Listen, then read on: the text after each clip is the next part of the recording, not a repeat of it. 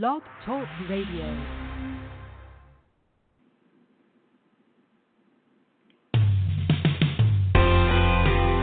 Hey there, this is Peg Forrest with Focus Ministries, and welcome to today's Just a Thought. As I introduce this podcast, I want to share a faraway memory that came roaring back to mind this past week. It was a memory of a moment from quite long ago, actually, when my life was absolutely turned upside down. And it's amazing, isn't it, how one simple decision can change the trajectory of where you're heading in good and sometimes in bad ways. But for me, the decision I made turned out to be the best decision of my life. If you'd asked me that night of November 24th when I was a senior in high school about my church background, I'd have told you I couldn't remember a time I hadn't been in church, and that would be the truth. In fact, that question was posed to me, albeit in a slightly different way that night, with this question: Peg, are you a Jesus follower? And when I was asked that question by my friend, I was offended. Of course I was. After all, I believed in God. I went to church. I tried to the best of my ability to be a good person. I lived in a Christian nation. If you did those things, weren't you a follower of the Lord? But the truth was, I was miserable. I knew from recent poor choices I'd made that I was far from being a good person. My life was a mess and my soul was in turmoil. I was far, very far from God. The truth is that as I watched others who were in the Bible study I'd recently joined, I knew that they had something I didn't, and I desperately, desperately wanted what they had. That night, that friend who'd asked me whether or not I was a Christian explained to me what that looked like. A follower of Jesus recognizes they are sinners, that they can never be good enough to have a relationship with the Lord. They can't pray enough. They can't read their Bibles enough. They can't go to church enough. They can't give enough money. They can't do anything enough to earn favor with God. But Jesus.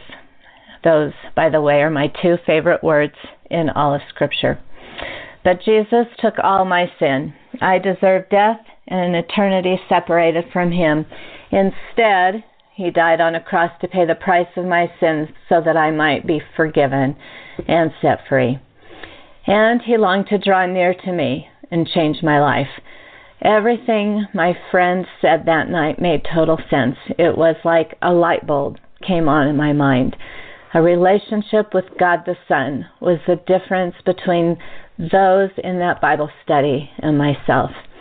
And that night, I got down on my knees, confessed my sins, and began a personal relationship with the risen, living Son of God, my Lord.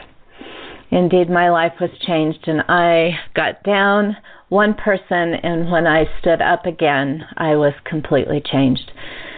My favorite verse in all of Scripture is 2 Corinthians 5:17, which says, "And anyone who is in Christ is a new creation. The old is gone, the new has come." As I went home that night, my heart was filled with joy. I felt an absolute peace in my heart that I had never felt before. And somehow I knew I would never, ever, ever be the same again. So why do I tell you this story? Because one more thing happened, and it has to do with why I'm beginning this podcast. That night, I got down on my knees to dig under the bed for a Bible I knew was somewhere underneath there. As I was searching, I prayed probably the most dangerous prayer I'd ever prayed. Lord, if you can use me down the road to help others have their lives changed as you've changed mine, would you?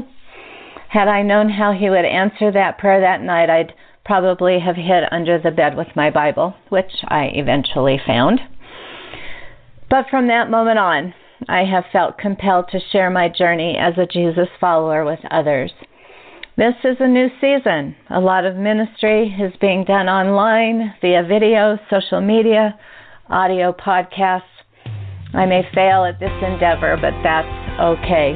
Even if no one ever takes a listen, I simply want to share random bits and pieces of my story with others in the hopes that some might be spurred on and encouraged. So, that's your first just a thought. Thanks for listening.